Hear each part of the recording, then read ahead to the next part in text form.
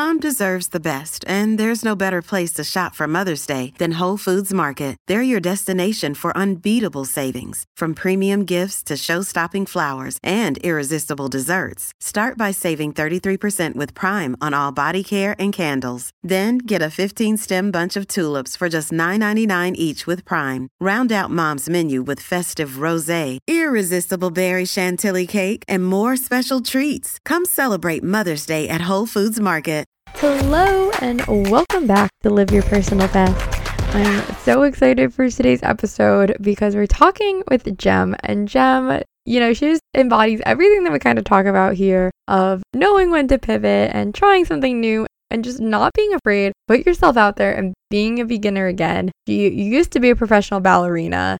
Then she transitioned into triathlete, transitioned to Pilates, like everything else. And so I love hearing about her journey, all the things that she learned along the way that are going to help you on your own health and fitness journey.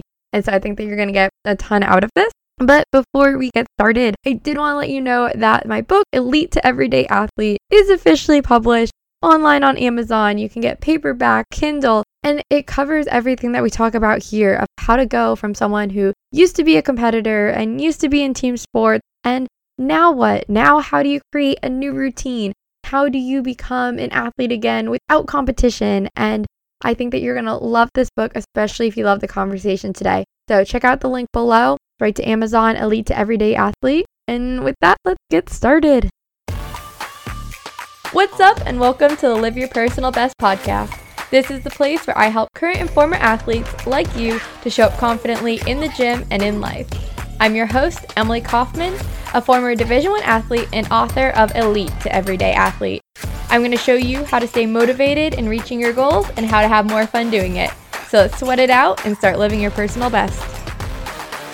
Hey guys, today we are joined by Jem. She's a former professional ballerina turned triathlete, entrepreneur, author, and coach. She coaches high-achieving and ambitious people to design their best rich life lived on their terms. I'm so excited that you're joining us today. Oh, Emily, thank you so much for inviting me on. I'm really excited to be here too. Yeah, so I'd love to learn a little bit more about your background because I know that you went from being this professional ballerina then to an Ironman triathlete, which is a huge transition. Can you tell us more about that?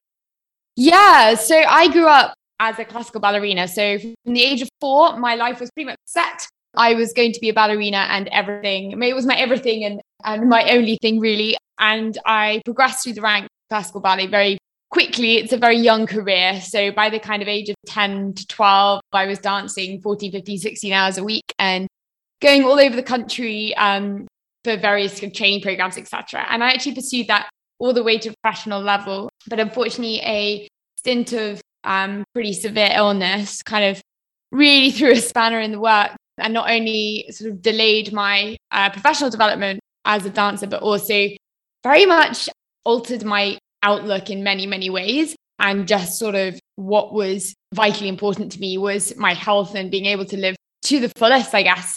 And through one thing and another, I ended up by stepping away from the classical ballet world.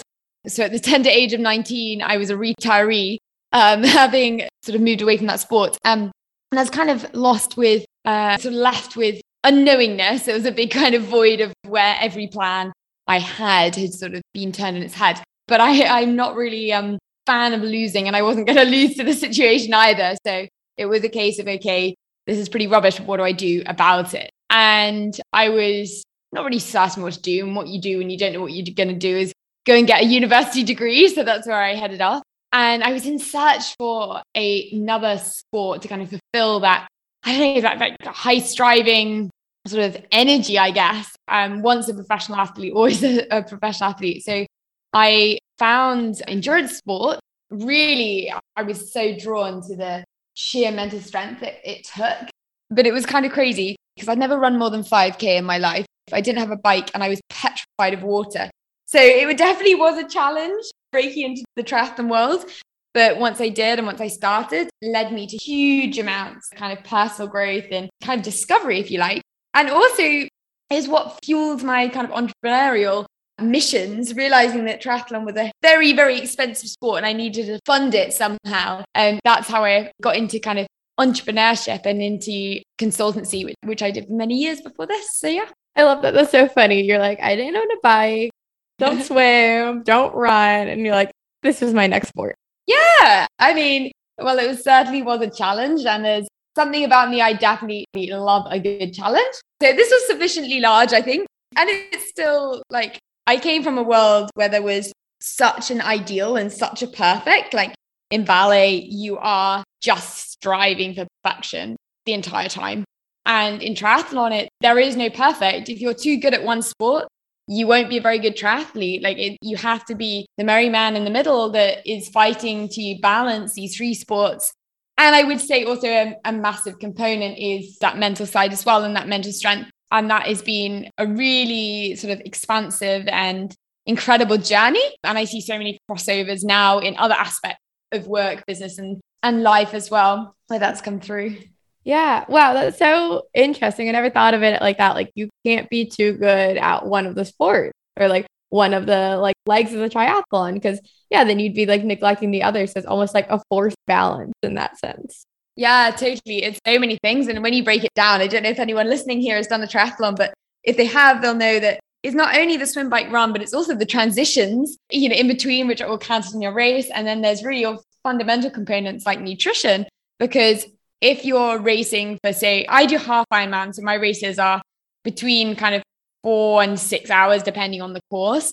And it's like, that's a really long time, really, really long time. If you mess up your nutrition, you mess up everything. So there's all these balancing components, which are so, so key. But what I love about triathlon is you literally have no idea who is going to win. They might be old, they might be young, they might have a swimming background, they might have a horse riding background, a ballerina background. They may be, large, small, every body type you can imagine. And it doesn't matter. We're all like going through this incredibly challenging event, all fighting for this goal and to be kind of the best versions of ourselves, despite of any adversity that happens along that half day of racing, and come out, doing what we can on the other side. So I think that's a very, very special sport to be a part of. Yeah, definitely. Especially with it being, as you said, 4 to 5 hours. That's not something that you can just do without the planning. You have to plan the nutrition and the night of sleep before and everything that goes into it. It's not something you can like go out on a whim.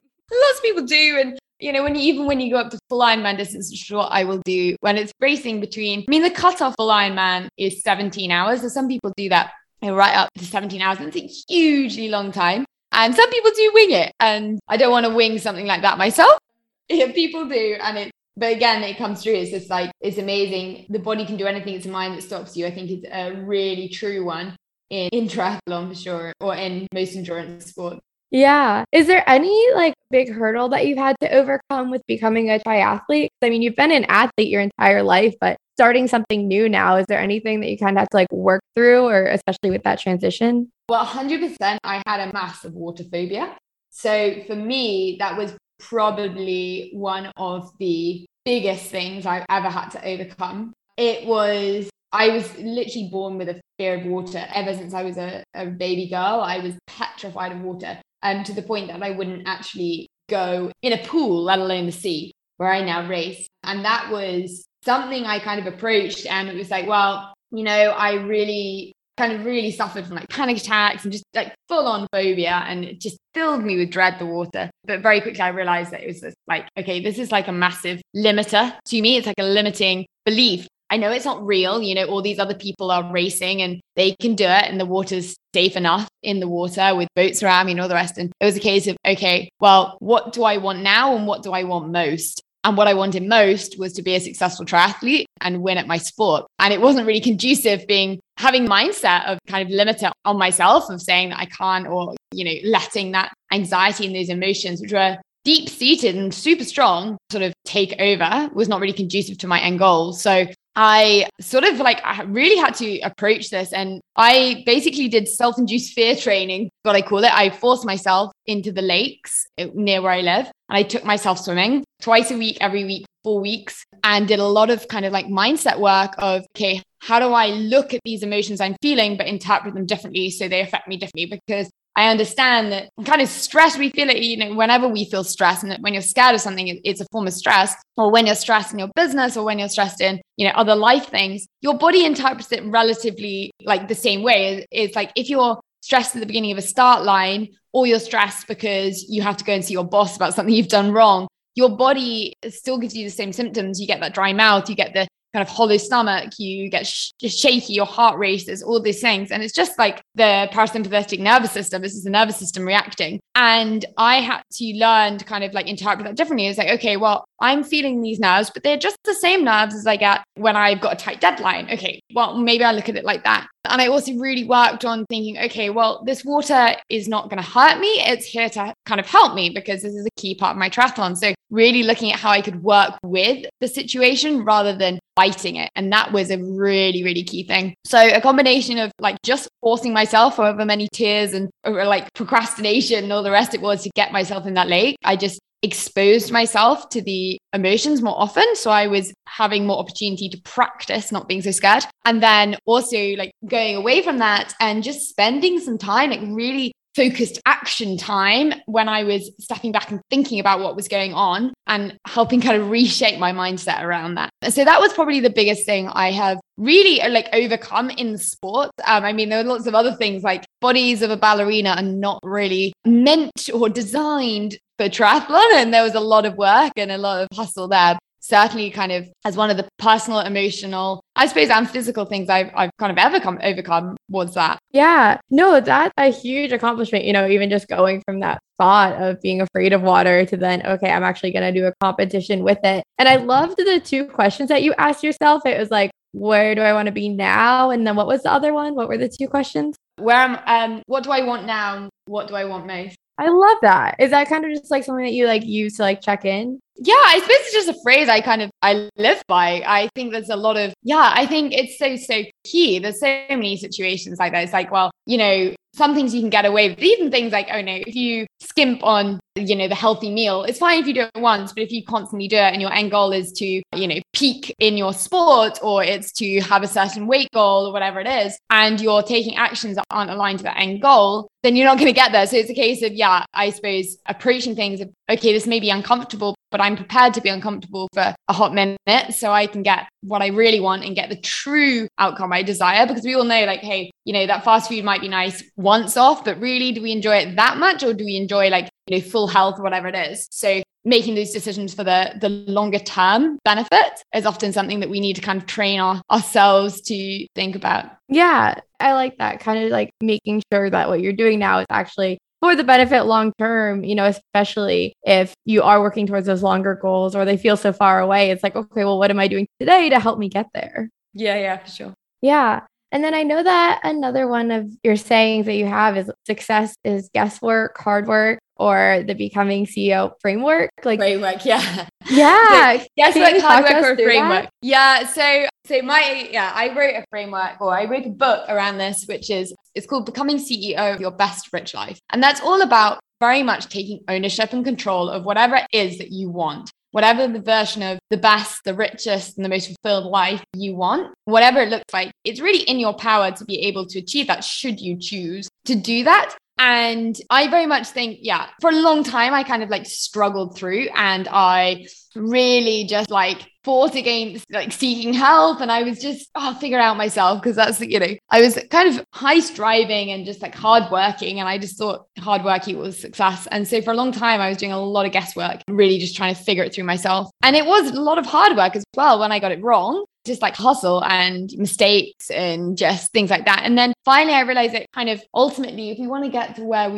our end goal faster, it's a lot quicker if we have a framework, and it's a lot more sort of friction free and seamless. So I wrote this kind of framework, which is called Becoming CEO of Your Best Rich Life. And I'm very soon to launch a program, which is called the Best Rich Life Accelerator, which really helps people in aligning the kind of 4 pillars of ultimate success. So the physical side and how they're looking after their body so they can peak physically. And that's a lot taken from kind of my elite sports background, as well as the mindset. So mindset mastery is really, really key, and knowing what information is helping us and which like beliefs are not so valuable, not so useful for us. The energy component, which is huge, like alignment and really feeling true to your goals and your desires and making that aligned action. And then finally, that business component, because a lot of the ideas we have in our kind of best or rich, fulfilled lives involve money. And by best rich life, I don't necessarily only mean making, 6 or 7 figures and being a millionaire. It's not really about that. The rich side is rich in experience, rich in time, rich in freedom, rich in family time, whatever it is, and whatever it means to you. We need a sustainable income source, whether that's your own or whether that's working out how to make a job work for you. So my framework really worked around this to support people in balancing them all out. I learned from doing a lot of things wrong, a fair few rights as well, and bringing that together in the program. Yeah, no, I feel like we definitely all start at a place of guesswork. We're like, okay, I see where I want to go. Like, let's try everything to get there. And then I think that, going into having a framework kind of brings you back to being that athlete or being that competitor. Okay, a lot of times in sports, we have a plan and we like build up to different competitions, where in life, you might not have that. Yeah, totally. I think it can be difficult, but there's a lot of support out there. And I think this is where you got to sort of realize that seeking help is never a weakness. It's actually a sign of massive strength, because when you have mentors, when you have coaches, when you have the right sort of support group around you, network, whatever, that is when you can really step up and step into really what you can achieve and what you can do. Yeah, no, I love that. It's great advice. And I've loved this whole conversation. Is there any one last piece of advice that you'd love to leave everyone with? Oh gosh, there's like lots of different things I think coming up, but I would say one of the biggest things that stops us ever reaching our goals or like our highest level of ourselves is actually just starting. And it's like when I started in triathlon, I had no clue, like nothing. I had one pair of hand-me-down cycling shorts, no bike, and like nothing. And it was just a case of, hey, whatever happens, and just diving in and being prepared to take that messy action. So I always say, like, if you have the goal of kind of peaking or like getting to results or an outcome that you really desire, don't be afraid to take that first step. It will be the absolute crucial one to get you ahead of so many others that have never had the tenacity to do that. Yeah. And I mean, you're definitely someone that's lived it. You've come a long way from being someone afraid of the water, not a runner or anything. And now you're going from half Ironman to full Ironman. So that's incredible. Thank you so much for coming on and sharing your journey. Where can everyone find you, learn more about you, all of that? Awesome. Oh, well, thank you so much again for inviting me. I'm really, really grateful for the opportunity. The best place to follow me and my journey is probably on Instagram, which is @GemCooper. And you're also welcome to check out my website, which has my programs and my coaching as well, which is www.carriejemimacooper.com. And there's the info on there as well. Thank you so much for tuning in. If you enjoyed this podcast episode, do me a favor and take a screenshot right now and post it on your Instagram story. You can tag me @LiveYourPersonalBest, @LiveYourPersonalBest. Come say hi, come say what's up. I would love to connect with you, and this would help support me to continue bringing you free content. Thanks, and see you next time.